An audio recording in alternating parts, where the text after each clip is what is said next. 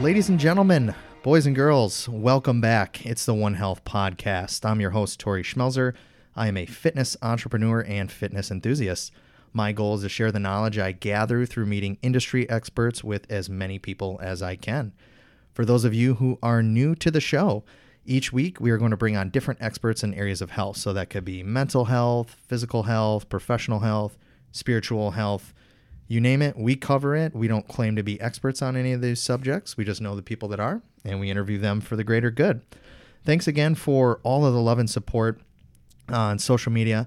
Anybody who's taken the time to give us a like, share, anybody who's got on that YouTube channel, watch one of our episodes, we really do appreciate that. If you guys could do us a huge favor, hop on that iTunes app on your phone, that little purple podcast app that everybody has on their phone.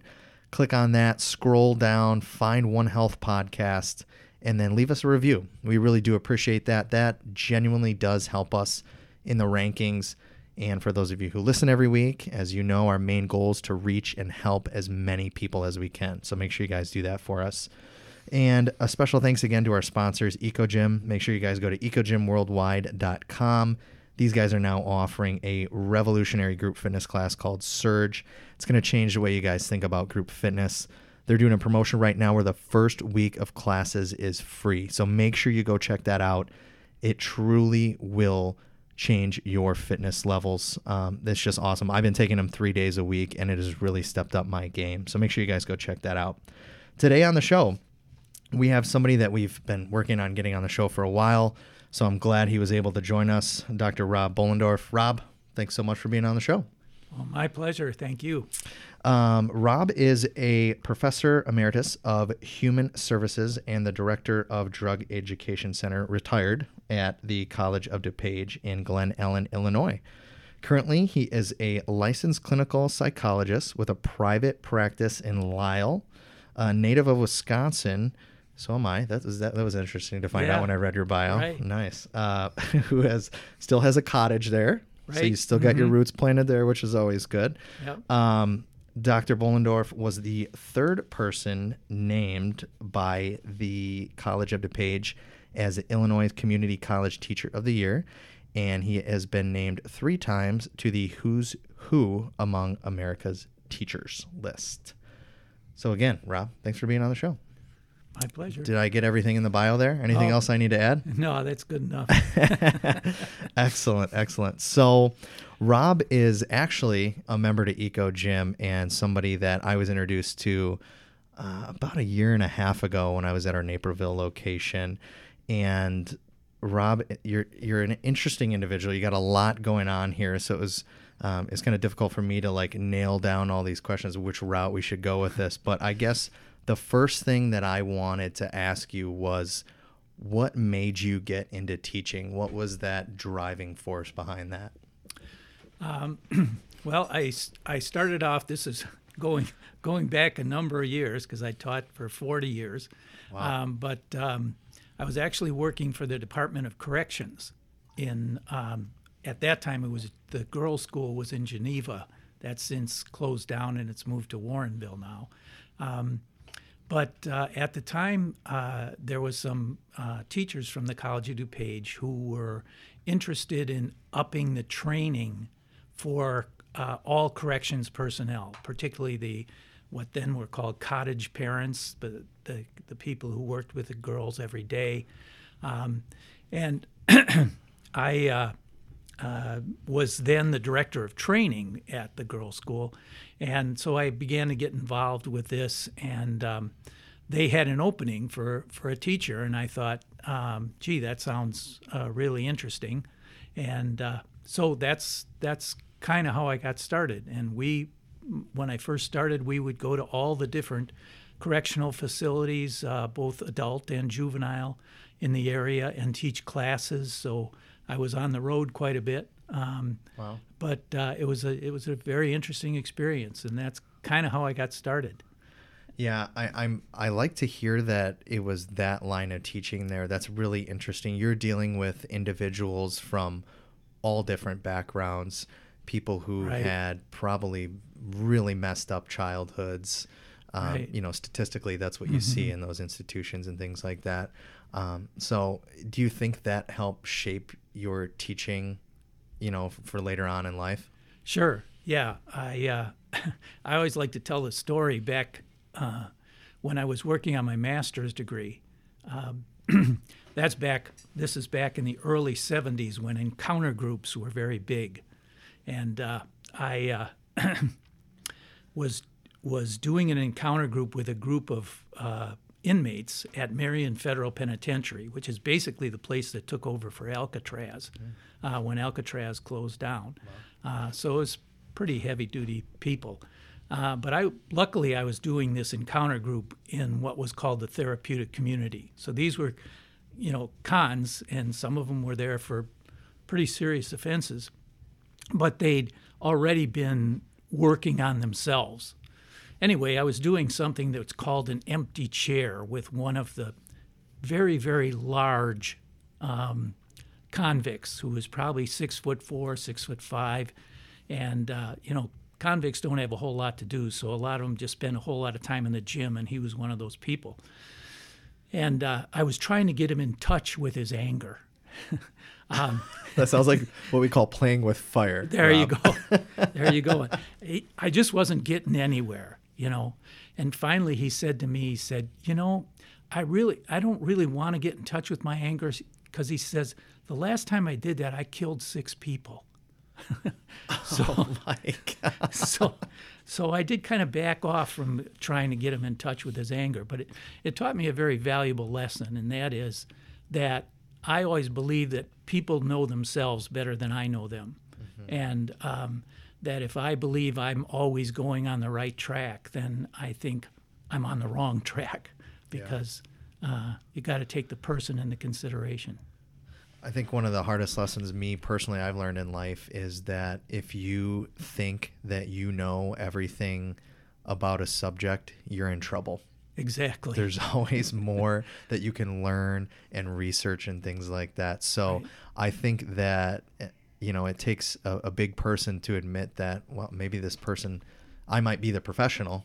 I might have my master's in this, Right. but this person knows their personality. They live in that body and that mind every day. Absolutely. So that's a very interesting perspective. So that was an interesting segue into how you got into teaching, Right. Which is excellent. So you were doing that, you got your master's, and then what happened from there? Well, after I started at the College of DuPage, basically the way to move up on the salary schedule was to keep going to school, and so I did that and went to Northern Illinois University and got my doctor's degree in counselor ed. And at that time, I was also able, with that degree, to sit for the clinical psychologist license, and so that's what I did. And then along the way, human services is just a broad brush way of saying we really believe the similarities with helping people is greater than the differences. So we were training people in mental health and corrections and gerontology, and then one of the last areas to be added was addictions, which ended up being our most popular program back in the 80s and 90s. Okay. So, and it's continued on today. So that's the path that you kind of took. You kind of stuck with more of the addiction side of things now. Did that happen later? Yeah, actually, I taught more of the support classes. I taught the interpersonal dynamics and the group dynamics and family treatment and that kind of thing. But I had a brother-in-law who was an alcoholic, and he was in recovery for a number of years, but finally lost his recovery and ended up committing suicide. And so that got me interested in the whole addictions area. And I don't want to go into that whole story, but Yeah, no. I also got very interested in telling stories. You know, having gone all the way through to my doctor's degree. I probably shouldn't admit this, but I always had a heck of a time reading textbooks. I thought textbooks were boring, and I would start at the top of the page and read to the bottom, and then I'd get to the bottom and I'd go, well, what did I just learn? And it wasn't much because my mind was somewhere else. I wasn't thinking about what I was reading. And so I got some ideas for stories, and I tried them out on students, and they ended up liking them more than the textbooks. Matter of fact, I remember once standing in the urinal in the bathroom, and one of my students came next to me and doing obviously the same thing, and he said, I'm really mad at you. And I said, really? Why? He said, well, because this was my first book, Sober Spring. He said, I started reading last night just before I went to bed. I was thinking I was going to read a chapter and then go to sleep. He said, and I ended up reading the whole book. He said, I didn't get to bed till 5 o'clock this morning. Wow. So that was a very encouraging thing as far as I was concerned, that I don't think many people do that with textbooks where they find they can't put it down. No, that's a rarity. Yeah. So you were teaching these courses, and then you wrote this book, and I read on your website that you started to, and correct me if I'm wrong here, you started to use those in lieu of the textbooks instead, or some of them? Actually more as an adjunct to the textbooks. Okay, in addition. Okay. So, but I did find that the students would read my books cover to cover, and they would read the textbooks based on just what they needed to know for the test. Anyway. Okay. So you got into when did your own private practice come into play? Was it after you were done teaching or while you were still doing that? No, I would do that as just usually a couple evenings a week while I was teaching. That started in 1976 was when I finished my doctor's degree, and then after that I had to sit for the registered. Then it was called the registered psychologist exam, and I passed that. And then shortly after that I started small practice and pretty much continue to keep it small. I'm not interested in doing that full time. So. Got it. Are you, in your practice, is it everything, or is it specifically focused on addiction treatment, or is it a little bit of everything? I, for a long time, did pretty much a lot of everything. Now I actually have a very limited practice, but I do spend more time going to various treatment centers and talking about various subjects. And as I hope we'll get into, one of my major interests is mindfulness and teaching that. Got it. So. Well, yeah, I mean, that was an excellent segue. Okay. So one of the things you teach is mindfulness, and I saw that in your bio. Right. Talk a little bit about that. What is your approach with that when you're speaking to people or trying to teach them about that? Well, again, as I found out when I was teaching all along, I basically, matter of fact, I'm all excited because I just found out probably next week my first book on mindfulness is going to come out. And again, I use a story to introduce it. It's called Walks Tall the Moon. And then the subtitle is just called Teaching Mindfulness. So So when people, mindfulness is a very broad term. Sure. If somebody wants to learn about mindfulness, what's a good description of it? How do you describe it to them? Well, first of all, there's a couple of different ways you can look at it. Some people believe that the origins of mindfulness started with Buddha back about 2,000 years ago. The more modern version has been around in America probably for 50, 60 years now. A guy named Kabat-Zinn is one of the first people to define it. And he defined it in very simple terms. He said, mindfulness is paying attention to what's going on in the present moment without judgment or criticism. So that's a simple way of looking at it.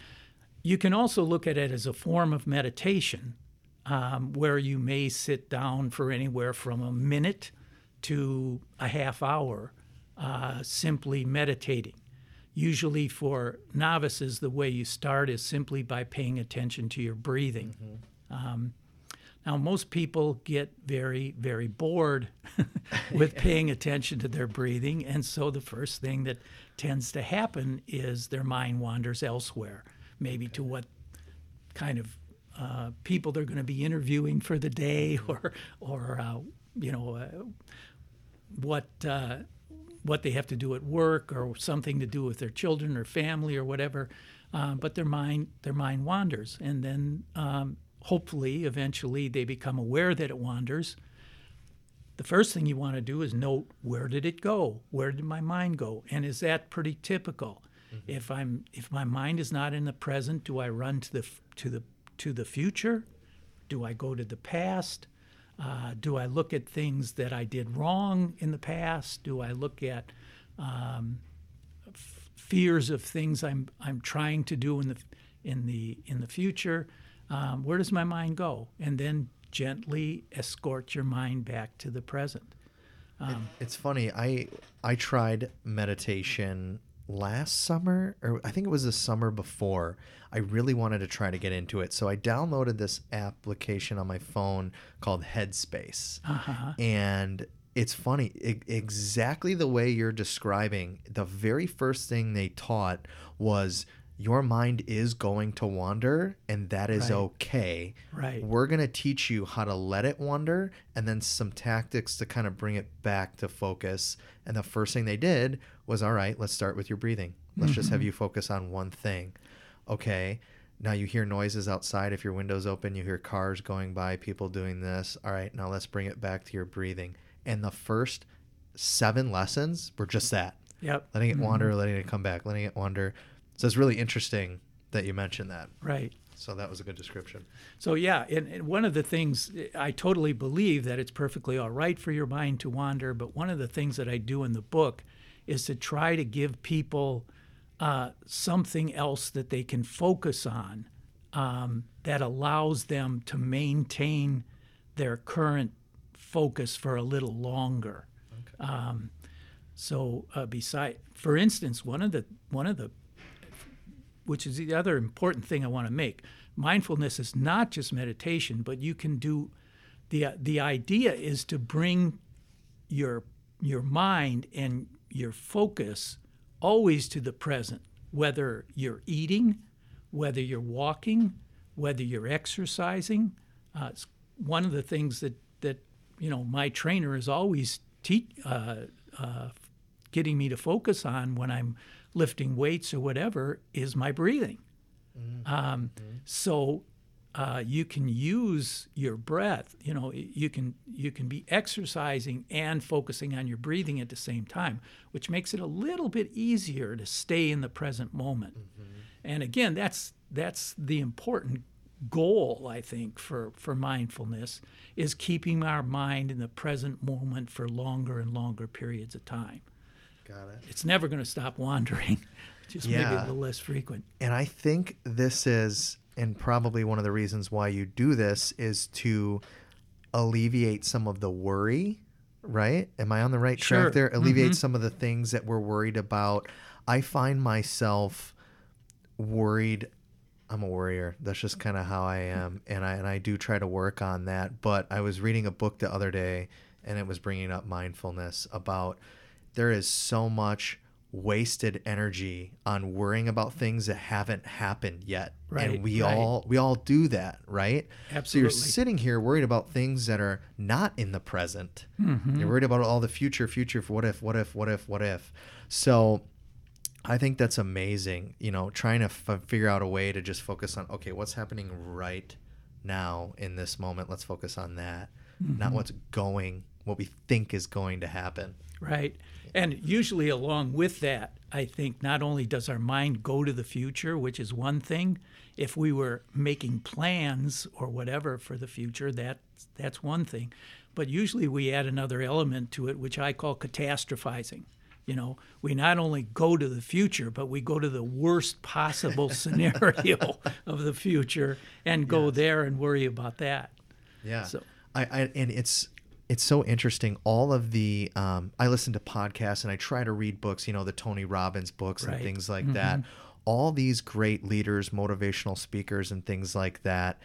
What I'm gathering from all this information is that they do take the time to meditate first thing in the morning to bring things into perspective. And then that's one of the things that they preach when they give these speeches and things like that.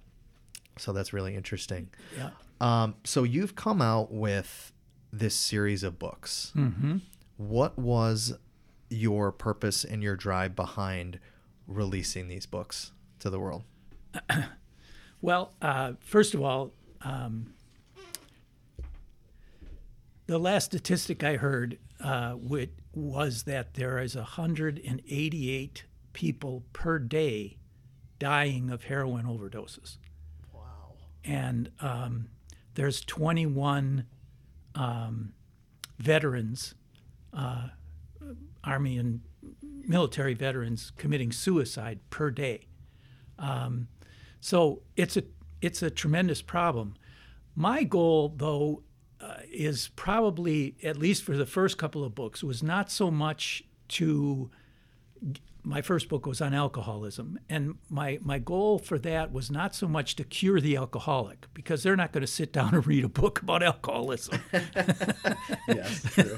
True. My goal was to try to educate and also give people around them some skills so that they could confront the problem and hopefully get them into treatment. And then it's treatment's job to cure the alcoholism, which, of course, you don't cure it, but to get it into remission.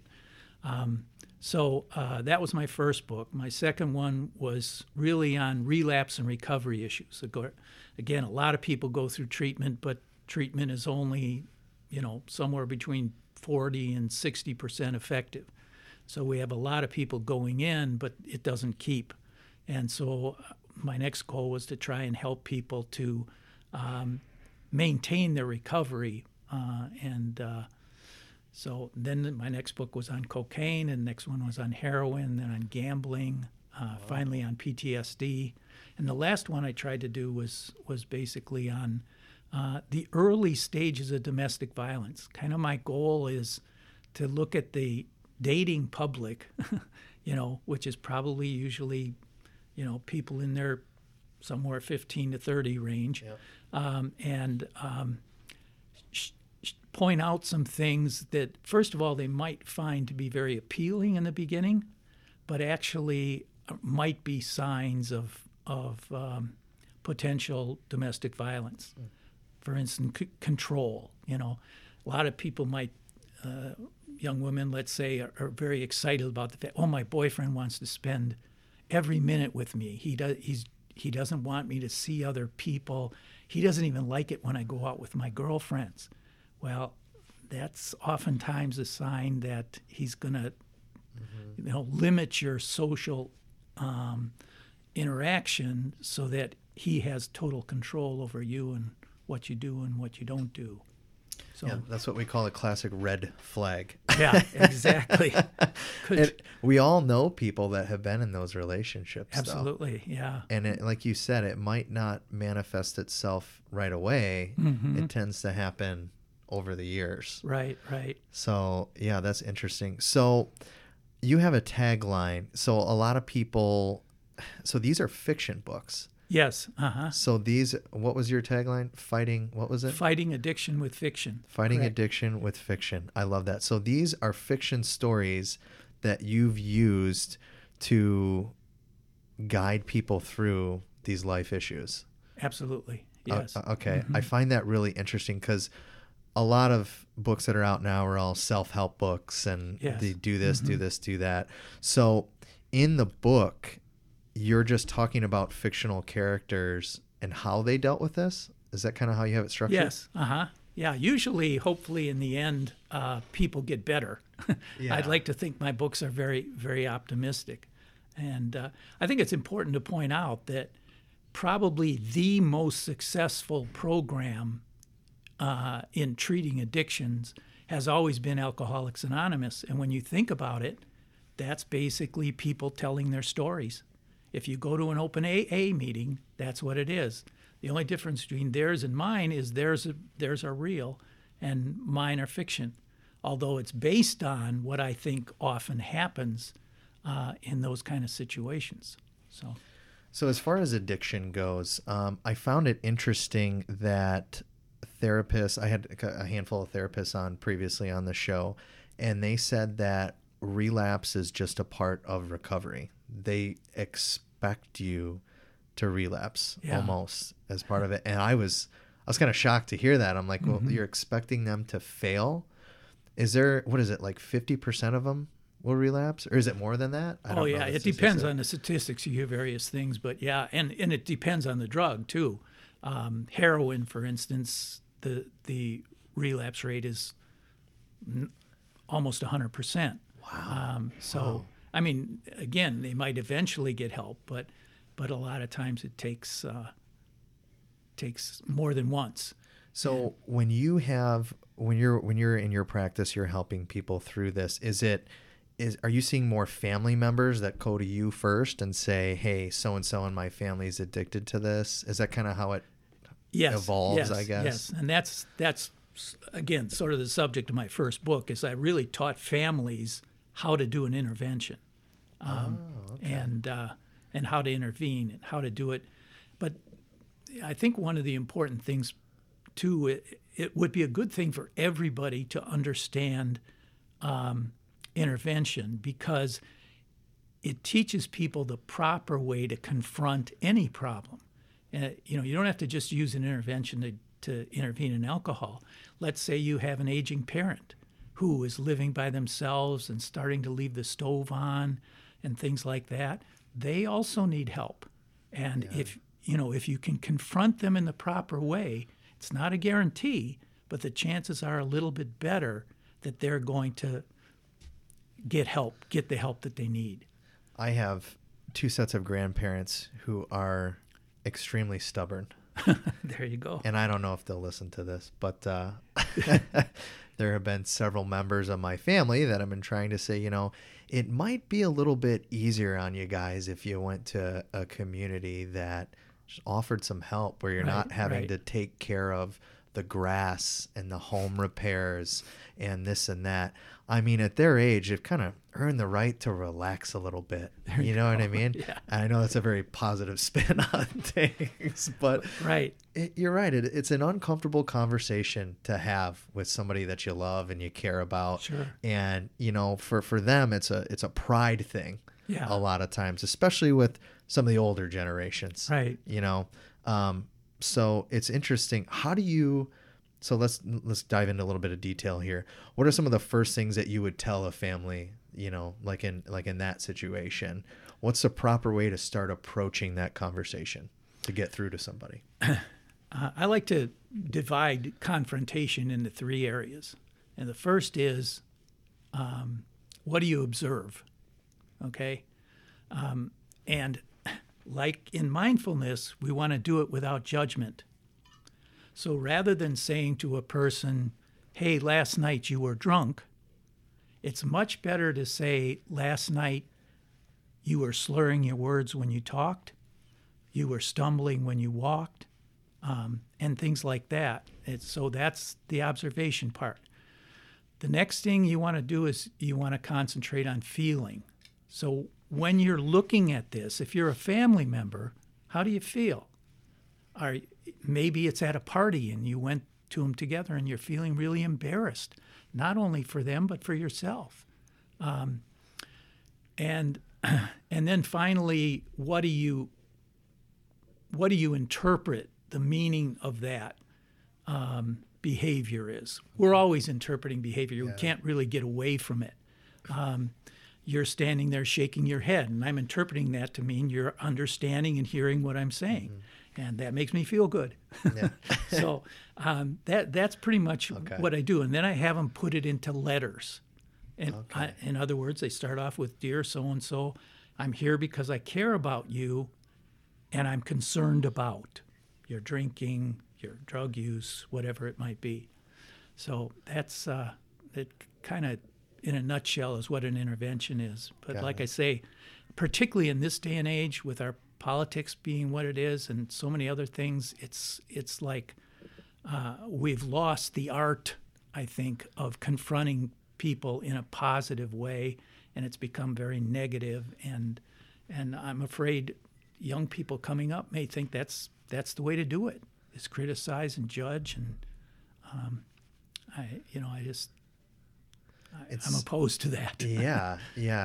It's tough. I mean, there's definitely, I think, a sensitivity in our society. I don't want to offend this person. I don't want to offend that person. Right. But I feel like in these types of situations, you got to kind of tell them, if you don't do this, these are the repercussions. Exactly. If you don't confront this, these are the repercussions. Right. And here's the right way to do it. Yeah. And I think a good example of that is if you saw signs that somebody had cancer, would you keep it to yourself and not want to offend them? But when it comes to things like alcohol, then we're much more likely to. And I'm a prime example. I hate confrontation. It's one of the reasons I wrote the book. Me too. I'm the same way. I just don't like confrontation. So it does help if you can put it in letter form. You can think about it beforehand. You can take out as much of the judgment and criticism as you can, and just confront them with the reality of what's going on. Do a lot of these families ask you to be a part of the intervention, like be there that day when it's happening? Yes. Mm-hmm. Okay. So your job is, I guess, that day to be a mediator between the two parties?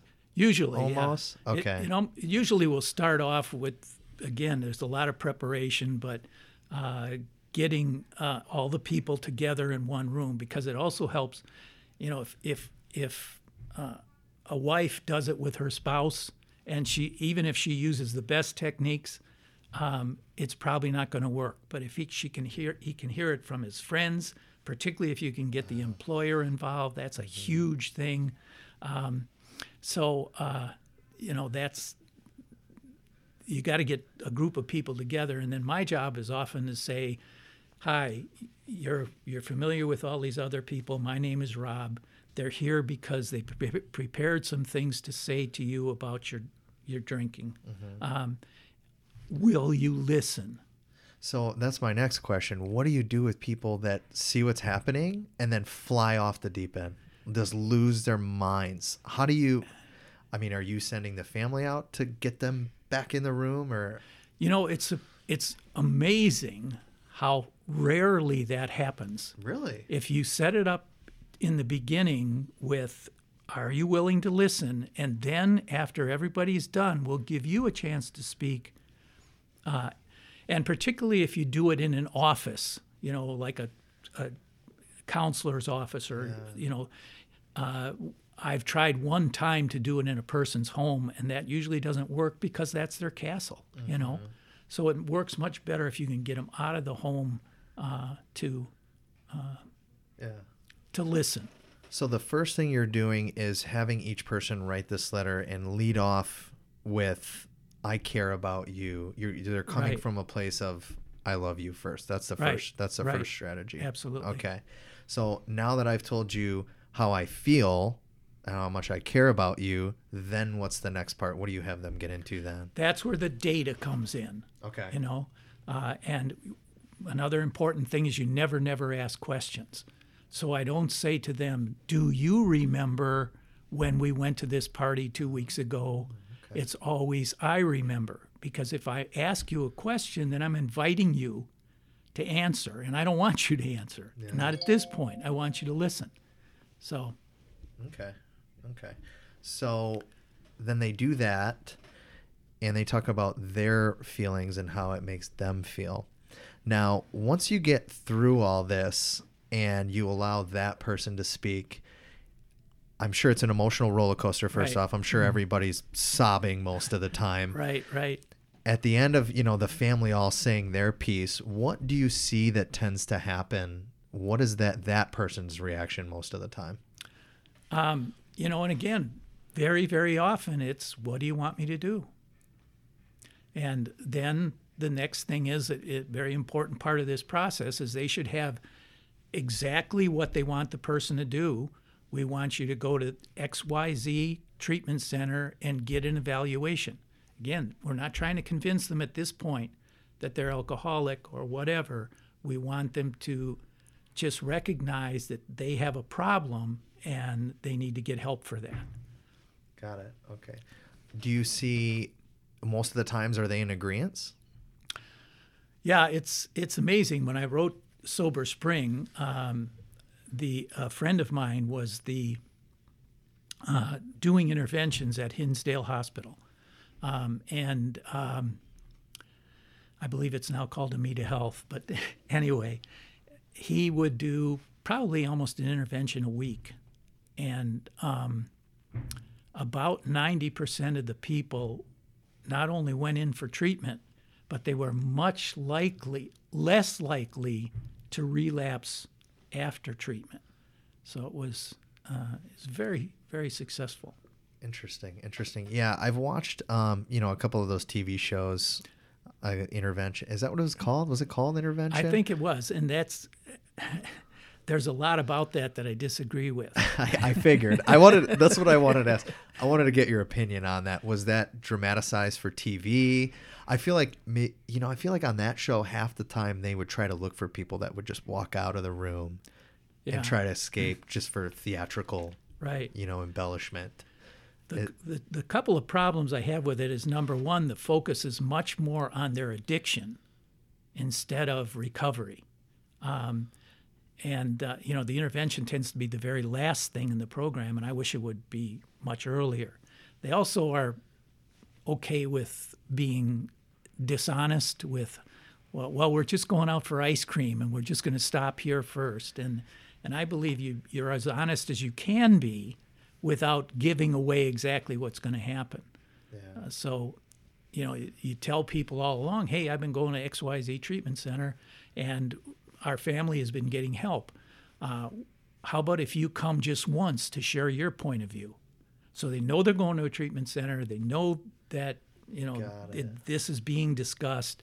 And the only thing you're not telling them is exactly, we're going to do an intervention on you, because then, of course, they're going to say, no, I'll pass. Yeah, that was going to be one of my other questions too. Yeah, is how do you get these people in this room? Because if you're just outright lying to them, it really blindsides them. I feel like that's a very negative thing to start with right off the bat. Yeah, and the other thing is, we always try and do it with love. That should be. I'm here. I'm telling you this because I love and I care about you, and I'm concerned about. A lot of people get into what they call the bottom lines. If you don't do this, then we're going to do that. And then again, they may go into treatment, but they're doing it because they feel they're being threatened. If they don't do it, this is going to happen. It's much better if they go in thinking, gee, my family really loves and cares about me, and they're concerned about this. Yeah, then your opportunity for success increases. Then I like that. So you've done like speaking engagements in the past, sure, right? Mm-hmm. Where you go and give. What's your approach to those? Does it just depend on the organization that invites you in? Hey, we want you to talk about X, Y, and Z. Usually, sometimes I go over a couple of month period, and I might do one on the family and addiction.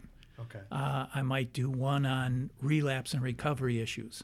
And then, as I mentioned, the other one that I do a lot is on mindfulness and teaching mindfulness, which is, I think, one of the greatest things for addicts. And there's a technique called STOP, which just if you picture a stop sign, and it's an acronym. The first letter means S is stop.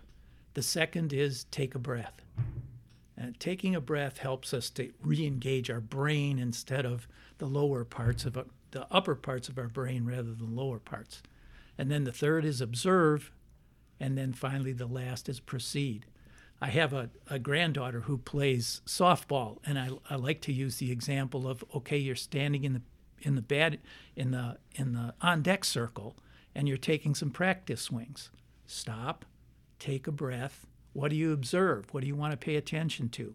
How I'm swinging the bat, how my stance is.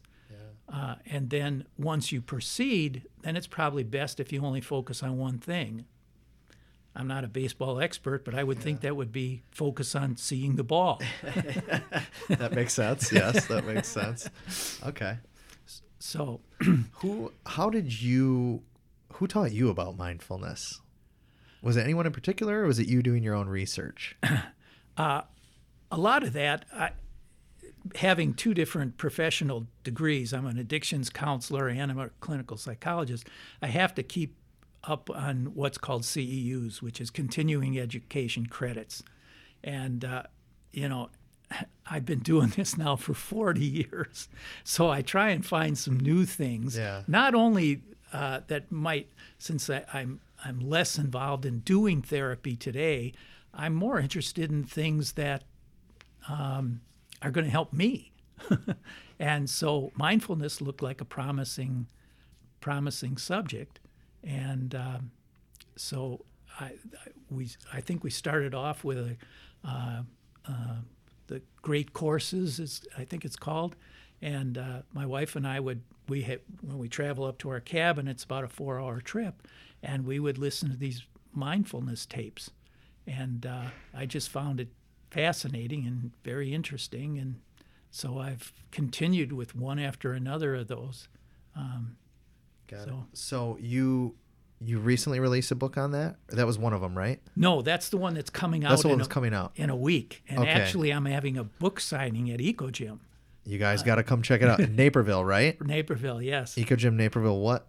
Did they nail down a date yet? Not yet, because I wasn't sure. I just found out today that it's probably going to be out in about a week. So I think we talked about the end of May, because probably by the time I order books. And the other thing is, for all the books I sell, I'll either give $1 to PADS, which is a homeless shelter program for DuPage County, or I'll give $1 to Sharing Connections, which picks up furniture and then takes it to a warehouse, and then people who are in need can come and take the furniture home. Their goal is tonight everyone eats at a table and sleeps on a bed, which I think is pretty cool. That's amazing. Yeah, I really like that. That's something different that I haven't heard of. Right.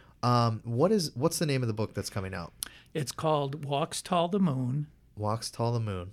Teaching Mindfulness. Okay, got it. And it's a I'm so excited about it because the whole book is only about 40 pages long, so you can probably read it in about an hour.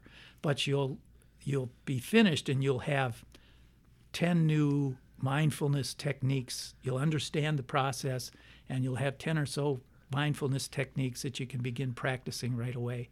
And at the end of the book, I even ask you to commit to doing one or two of them and when you're going to do it. So it kind of nails you down. That's awesome.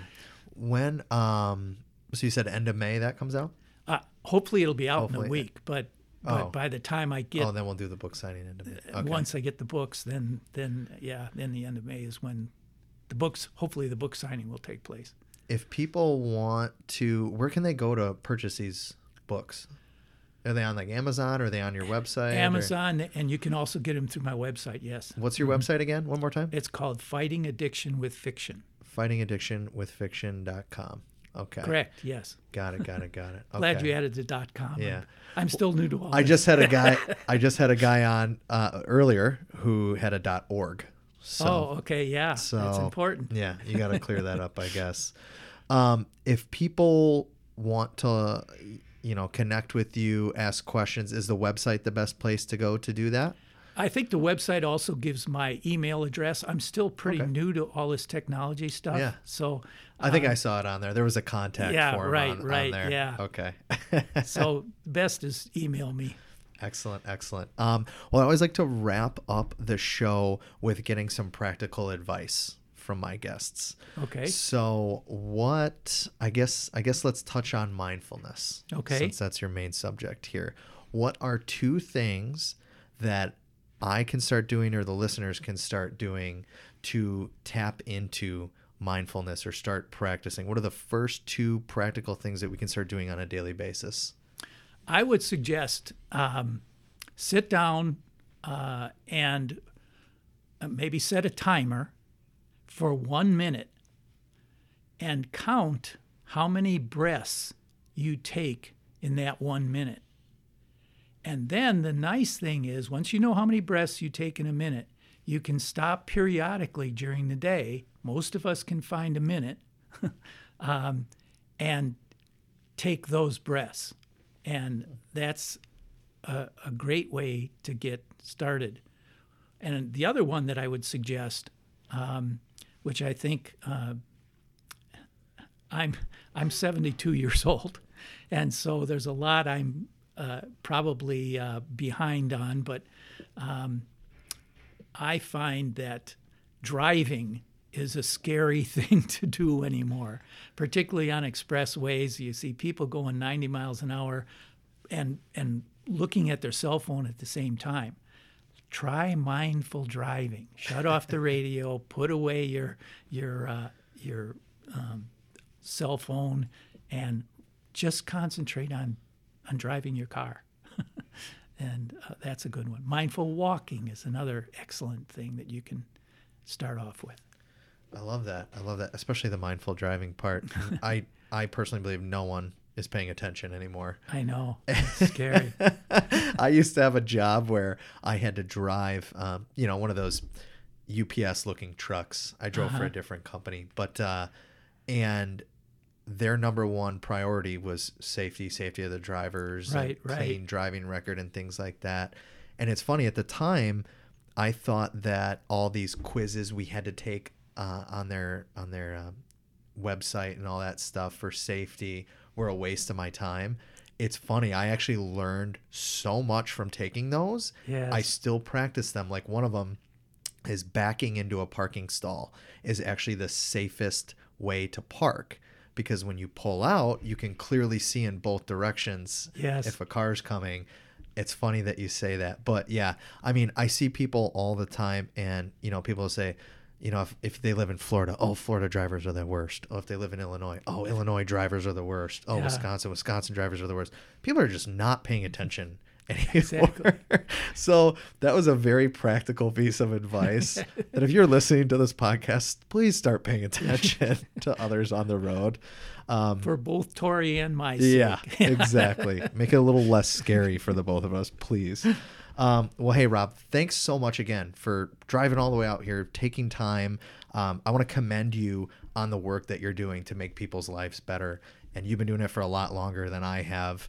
But I feel like we're on the same wavelength with this. We genuinely want to help people get to a better place, whether it's through fitness and exercise or through what you do. So I want to commend you on that. Thanks. Well, I'd like to commend you and EcoGym right back, because that's the reason I'm a very big on environment, and it's one of the ways that you're helping. And I think it's so unusual that you have a fitness center that actually rewards people for coming in more often. I think that's it's a crazy concept. I don't know why anybody hasn't thought of it yet, but you, we did. Wonderful. That's why we're in business. Exactly. And I'm Excellent. proud to say I'm part of it. Excellent. Well, yeah, keep up the good work on your workouts. You ride your bike to the gym like every day in the summer. Yeah. Anyway, well, you're doing it in the winter too? About 9 months a year I try and ride. Wow. So yeah. It's impressive. I mean, we just had a blizzard the other day. Right. And then it was 70 degrees the following day, so that was weird. Between a stationary bike and my road bike, I try to do 3,000 miles a year. So Unbelievable, man. Well, hey, yeah, thanks again for being on. I want to say a special thanks to the sponsors of the show, EcoGym again. Thank you guys so much for taking this 40-some minutes to join us. Until next week, we'll see you then. Thanks.